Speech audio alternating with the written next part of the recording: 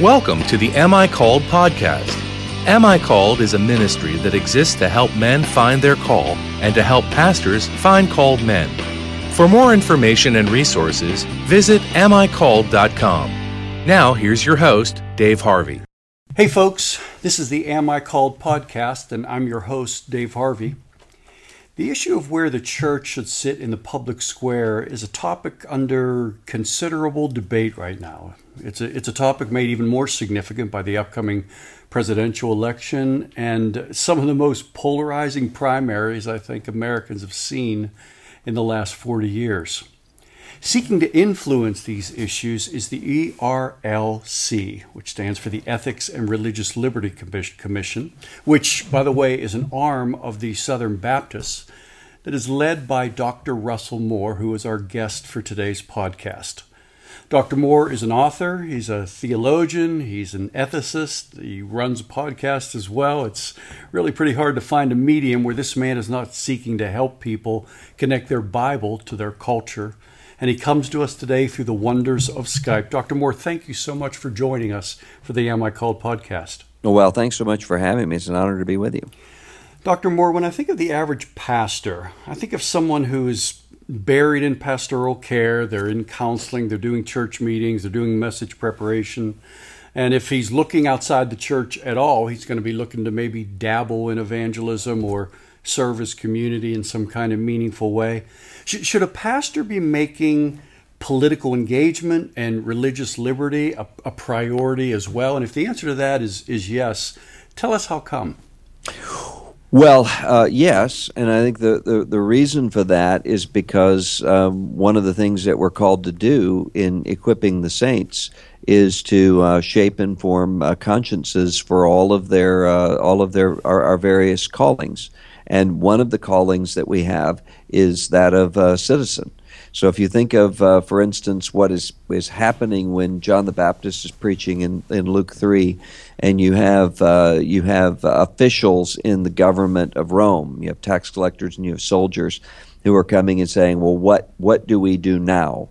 Now that we're repentant? And the message that John has is don't extort, don't coerce. And live out your vocation there as a Christian. Well, the people that we're evangelizing and discipling have a variety of vocations. One of those vocations is as citizen.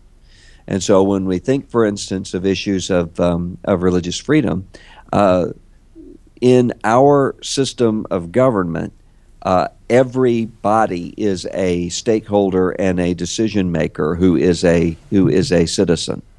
And so if we're not shaped and formed to do that in a way that's just and in a way that doesn't, for instance, coerce people when it comes to issues of faith, then we're actually part of the persecutors. I mean, that's the real question. And so we speak and we equip people to do that. But we do that in the same way that we do when we're talking about our social questions of justice, in the same way that we do when we're talking about the questions of personal morality. The Bible doesn't make distinction between those two things. When you look at the prophets, they're talking about sexual immorality right alongside talking about the mistreatment of the poor. James does the same thing. Yeah, let me jump in here and ask a question so that you can break this down a little bit more, because if you're seeking to identify maybe the core issues that you think every pastor should be tracking in order to build the kind of consciences that we need and that the people that we're serving need, or they should be conversant on, how do you communicate that core? What would that core be?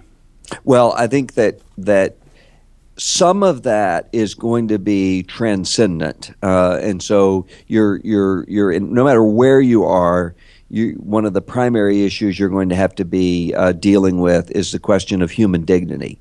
What does it mean to be created in the image of God?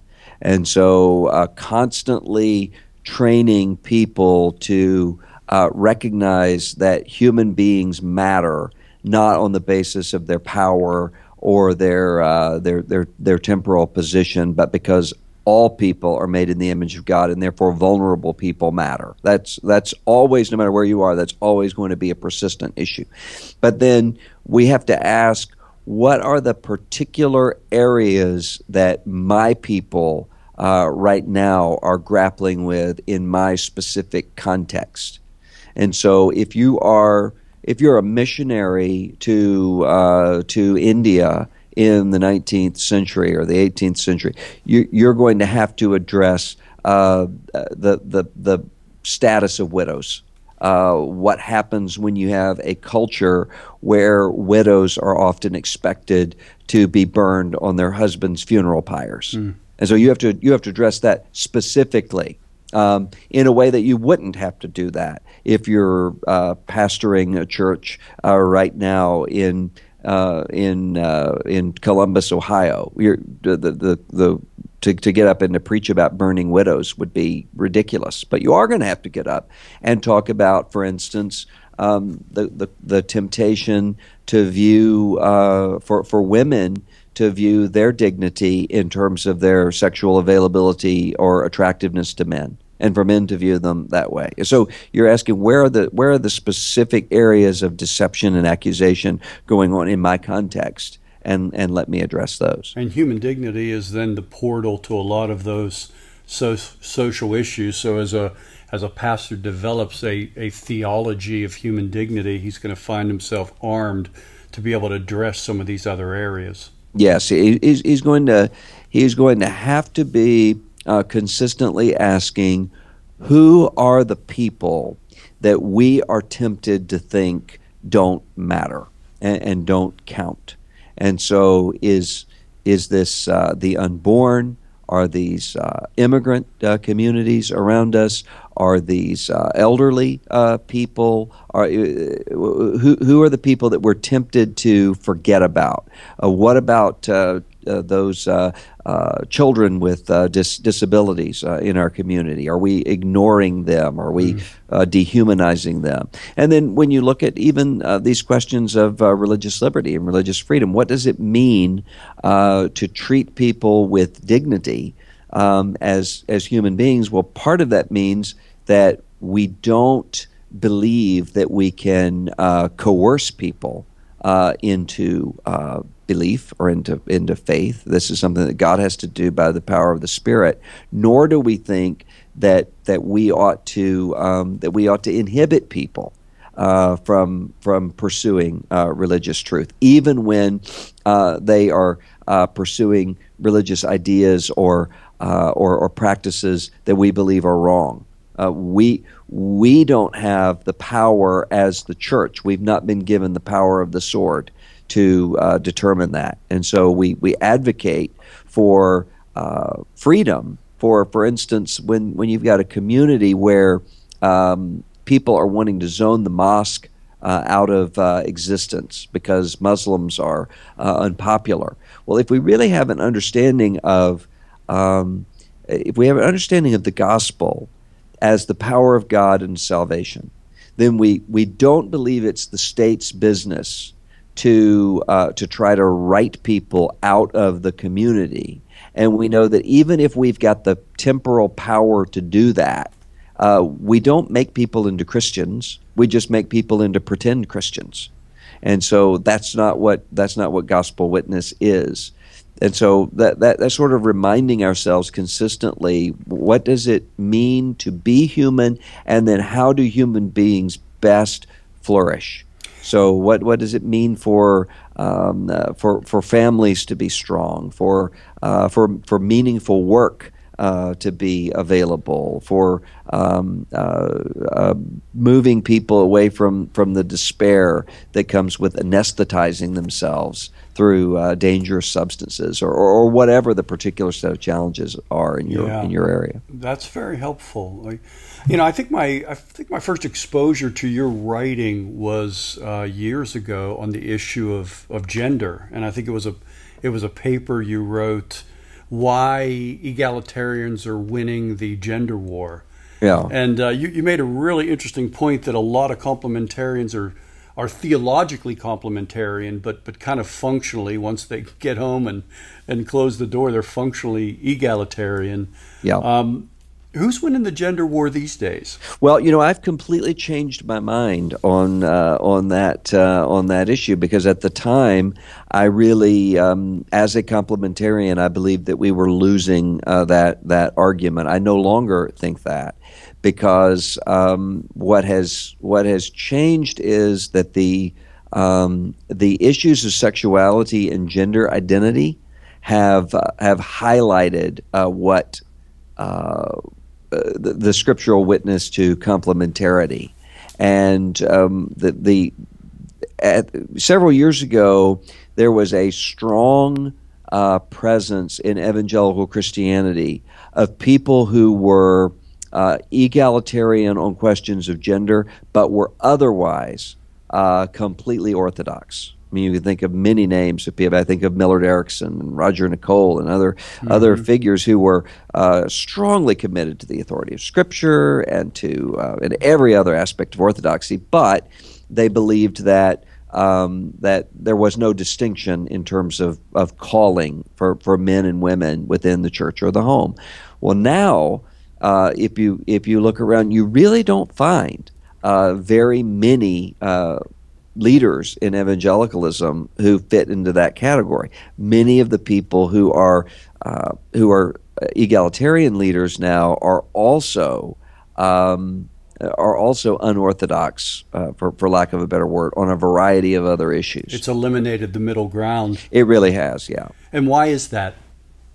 Well, because in order to address, say, for instance, the questions of homosexuality and transgender issues and so forth, one has to deal with the big picture of Scripture, not only with specific texts, but also with the big picture of what does it mean to be created male and female. And I think that sort of being forced into articulating that kind of biblical theology lends itself to at least some form of complementarianism. Now, having said that, I think that there is a way in which there is a kind of complementarianism that wants to view everything through the prism of gender wars and can reinforce stereotypical notions of masculinity and femininity that are not found in Scripture. And we have to constantly be on guard against that. And the stakes are especially high right now when it comes to that. Because, if you've got your 14-year-old young woman who never liked Barbie dolls, she never liked princesses, she liked NASCAR and basketball and those sorts of things. In a previous era, she would have just been called a tom girl or something like that. Now, because she has a lot of cultural pressure around her, she has to ask herself, am I really a woman at all? And so if she only sees womanhood and femininity in terms of those cultural stereotypes of what femininity can be, then she's going to be placed into a place of great confusion and great danger. The biblical definition of femininity is much broader than that. And so we have to be constantly reminding ourselves that David is a warrior and a harpist. Mary is someone who has a certain kind of gentleness. She also is singing a war hymn when she receives the annunciation of the birth of Jesus. And so those sorts of things have to constantly be held in tension, because with the kind of gender ideologies that we see around us right now, they start with this attempt to obliterate gender distinctions. There's no distinction between male and female. These are arbitrary categories. But they ultimately end up with a really rigid form of gender stereotypes. So Caitlyn Jenner is if you look at the cover of Vanity Fair with Caitlyn Jenner, that picture in a previous era would have been what feminists would have called the objectification and exploitation of women. But now that becomes what it means to be a woman, because it's not something that is embedded in who we are created to be. It's in the expression of hair and makeup and this sense of culturally defined sexual attractiveness. So that's what we have to. We have to be the people who are constantly calling us back to a different pattern of what it means to be created male and female. You know, Dr. Morrow, as I think about your work, your ministry, it occurs to me that you spend a lot of your life with a microphone in your face, and it makes me wonder when Wall Street Journal contacts you, or USA Today, or Meet the Press, or whoever it might be, to represent a Christian perspective on public policy. What are the goals that you have in mind for engaging them?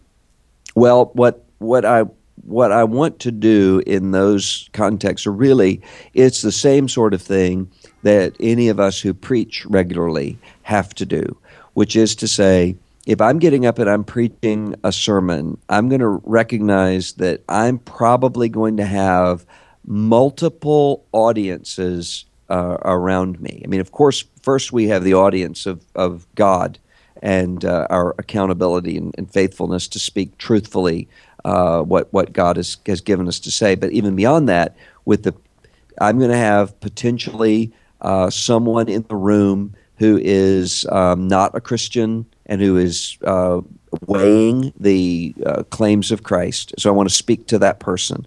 I'm going to have somebody in the room who is believing that he or she is not in need of mercy or forgiveness. I want to speak to that person and call that person to repentance. I'm going to have someone else who may be weighted down with accusation and needs the liberating word of the gospel. So you're trying to hit all of those things at the same time. When I'm talking to media, I recognize that the same thing is going on. I want to speak in a way that can address a non-Christian person with at least a little insight into what it means to be a Christian, what it means to be a follower of Jesus. Then I also want to try to give a little model for Christians of what it means to interact and dialogue with people who disagree. Because you're right, most people don't have to do what I do, talking to NBC News or New York Times or Wall Street Journal or whatever every day. But they all have to do that because most Christians have Facebook pages.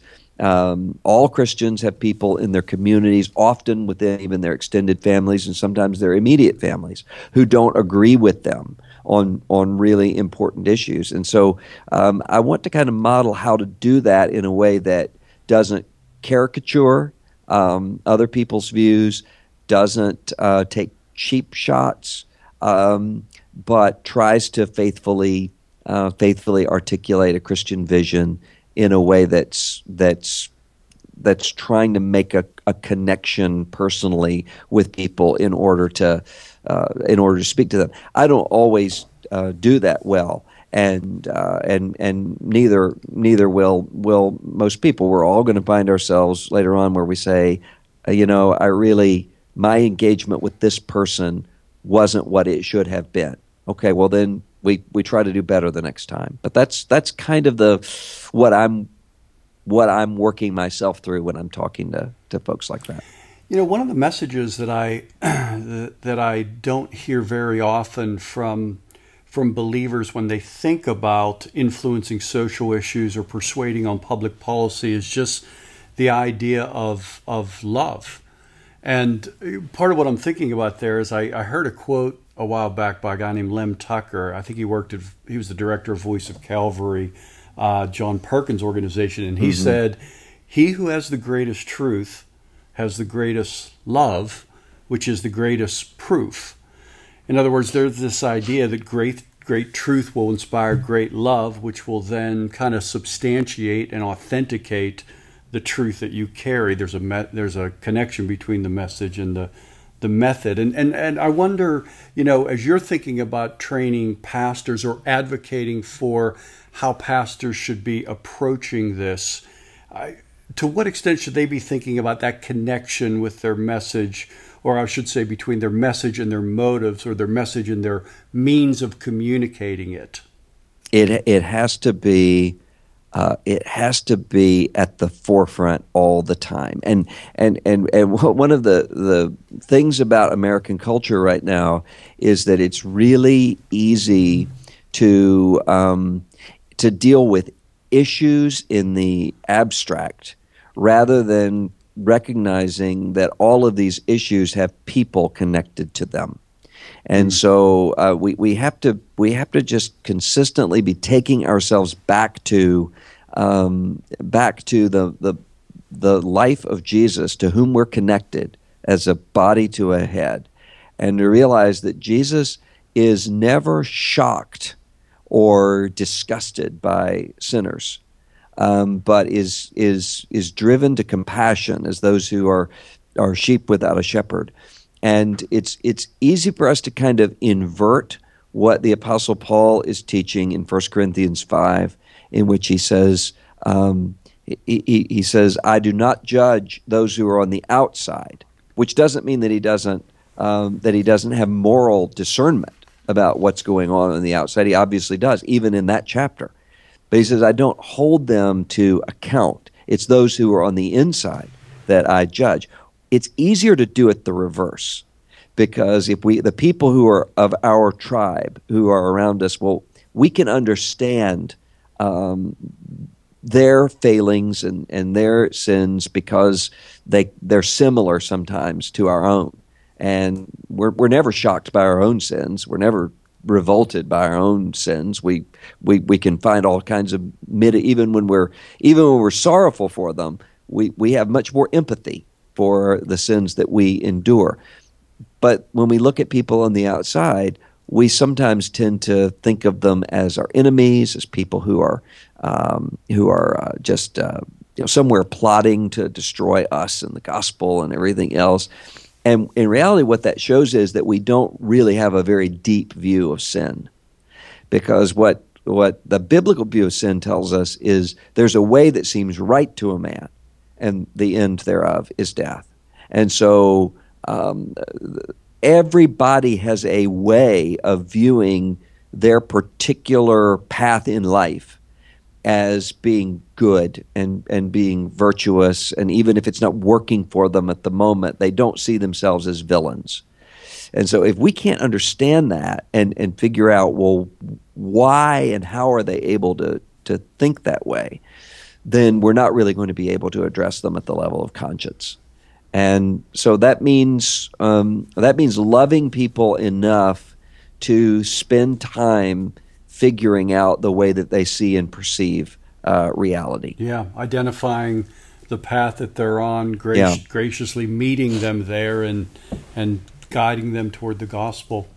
Yeah. It occurs to me, Dr. Moore, that part of what you're doing, part of what your call is to kind of anticipate where things are headed and think about how the church should position itself. And yes, I think as we're looking out over the landscape, it certainly doesn't take a prophet to see that the church's credibility in the public square is not what it was. There's the waning of our moral authority. What are the opportunities for the church that you see that are kind of tucked within these declines or these realities? Well, I really don't think that we're facing any sort of decline at all. I think that what we're facing is not. Someone asked me the other day, if only we could just get back to the place where we were before the culture fell apart, then we would be all right. And I said, well, the problem is you don't remember when the time was before the culture fell apart, because the culture fell apart somewhere between the Tigris and Euphrates rivers in Genesis chapter 3. And so a response of nostalgia is not a biblical response. We're always living in a post-Eden time, and the sort of chaos that comes with that is either more or less obvious to us, but it's always there. And so the people who the temptation that we will sometimes have to think of, well, remember the good old days before the church lost all of its influence. That usually tells us more about ourselves than it tells us about history. Mm-hmm. So it tells us, we value, for instance, external sexual morality and watered down generic civil religion more than we care about racial justice. Yeah, that we're white rather than African American. Yeah. I mean, so if you think, well, the 1950s or the 1980s, these were good times. Well, the question is, good times for whom? And what sort of witness did the church in fact have? I think what we see happening right now is that you do not have a secularization in American life, so much as you have a pluralization in American life that gives people the freedom to be honest about what they really believe and where they really belong. So a lot of what we had in American life in the past, especially in the Bible Belt, was a kind of forced conformity where people had to externally identify with Christianity in order to be a part of the culture. But the kind of Christianity they had to be a part of was a surface level, very moralistic and nationally defined sort of civil religion of Christianity. It wasn't Book of Acts, gospel Christianity.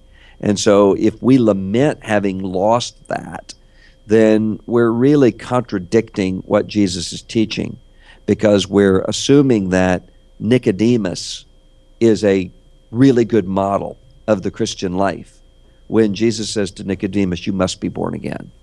And so we now have the opportunity, when people are able to genuinely tell us, this is who I am, that's actually a good part of what we've been called to do, is to get at who people really are in order to have that gospel witness. I mean, Jesus is consistently in his encounters wanting to push people back from behind whatever they're hiding behind to get it. Here's the real issue for you.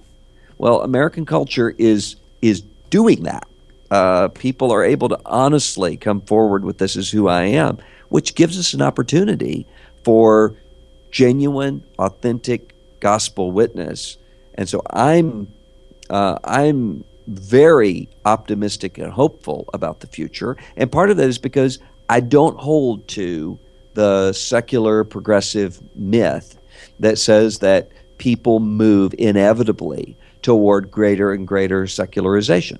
Rodney Stark has a new book about the state of faith in the world, and his argument, and I think he's right as he's looking demographically, is that the world is not becoming more secular, the world is becoming more religious, including in those places that are the most secular. So if you go to places like Iceland and Scandinavia, the trajectory is not onward and upward through secularization. It's toward all these various alternative spiritualities, the resurgence of paganism and those sorts of things. Well, why?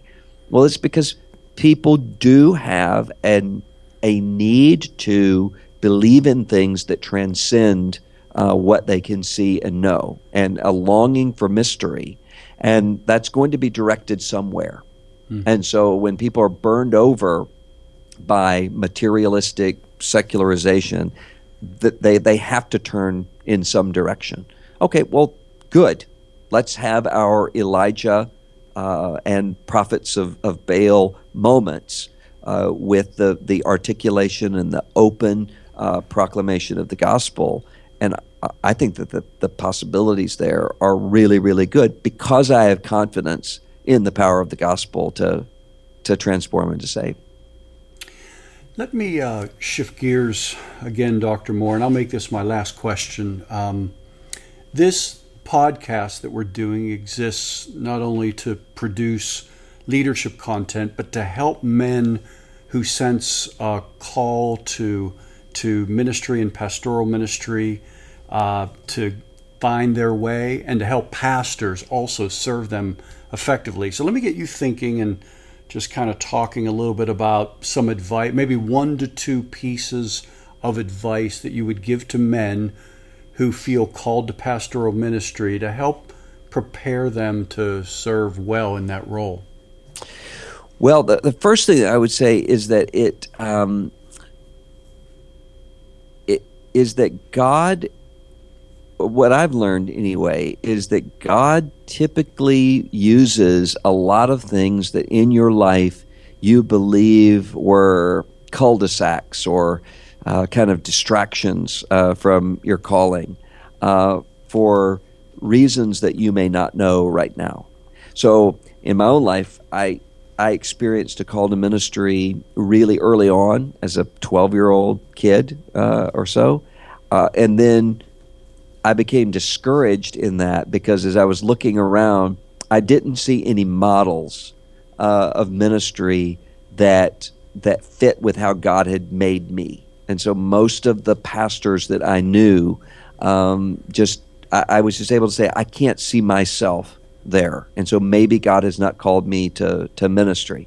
And so I moved out into a political career, had a lot of journalistic elements to it as well. And then only later did I realize, no, God is calling me to ministry and I have to do this. And sometimes I would look back and say, I really kind of wasted time, because if I had just known that I was going to end up in ministry, then I wouldn't have spent all this time on all of these other things that I turned around. Now I look back and I'm able to say, I can see how all of these threads in my life, God put them together with what he has me doing right now. And that's just what I know about, much less the things that I don't know that God's working and moving. And so just realize that and know that God's preparing you.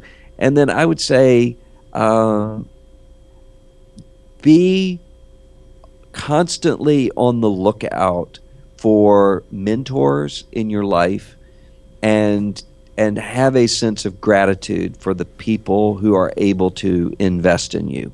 And you're going to have different sorts of people. Some people are going to be kind of long distance mentors that you benefit from their model. I mean, I can think of people that if it hadn't been for seeing certain people in ministry and saying, this is one of the ways that God can use people in a way that I've never seen before. That those people may never know who I am, but they benefited me in that way. Then other people who were in my life, who were the people who really they invested time in teaching me or in counseling me or in spending time with me.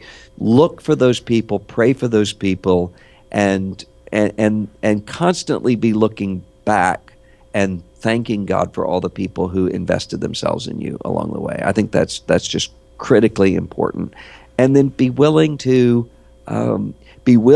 receive mistakes that you make, and to learn from those mistakes. And that's something that's difficult for me to do, because when I look backward in ministry, I tend to focus in on 3 or 4 big just ways that I didn't handle things very well. And it's easy to be just kind of haunted by how could I have handled that situation better, rather than to say, okay, I can't change that other than to see God's mercy in it. But how can I learn from that for the next phase of ministry in a way that I won't repeat those errors, and where I know where my blind spots are, where my vulnerabilities are, and learn from that. And those experiences are oftentimes the means of grace that God uses for us to be able to apply the gospel and then connect with people that are struggling or have suffered through some kind of failure themselves. They become Absolutely. important defining moments and lessons. Absolutely, both in terms of of helping people not to make the same mistakes that you made, and also to be able to have a certain degree of mercy toward people who are. So, for instance, early in my ministry, I was very cocky, and every situation I tended to see myself as Martin Luther standing with my theses being nailed to whatever door I could find, and when I look back at that, and I think, oh, all of the ways that I mishandled that. Well, now if I really respond to that well, I'm able to have a certain degree of patience when I have theses being nailed to my door. Mm-hmm. Yeah. And I think I think that if we just spend time saying God may be allowing me to have erred in those ways without, God often pulls us back from making mistakes before we make them. We don't know all the ways that His rod and staff have protected us, but sometimes I think He allows us to go out a certain way because He knows we're going to need to be the people who are going to show mercy to people who err and struggle and make those same mistakes later on. That's very helpful and very practical. Dr. Moore, thank you for providing the leadership of the ERLC and also for the voice that you are to evangelicals in an arena where the Christian perspective needs to be heard. Thank you. Well, that's very kind. Thanks so much. Folks, this has been the Am I Called podcast, and for tons of free stuff on leadership and calling and preaching, as well as other podcasts with Zach Eswine and Randy Alcorn and Carl Truman and Paul Tripp and others. And there's also a free assessment on calling. If any of that interests you, go to amicalled.com. This is your host, Dave Harvey. Have a great day.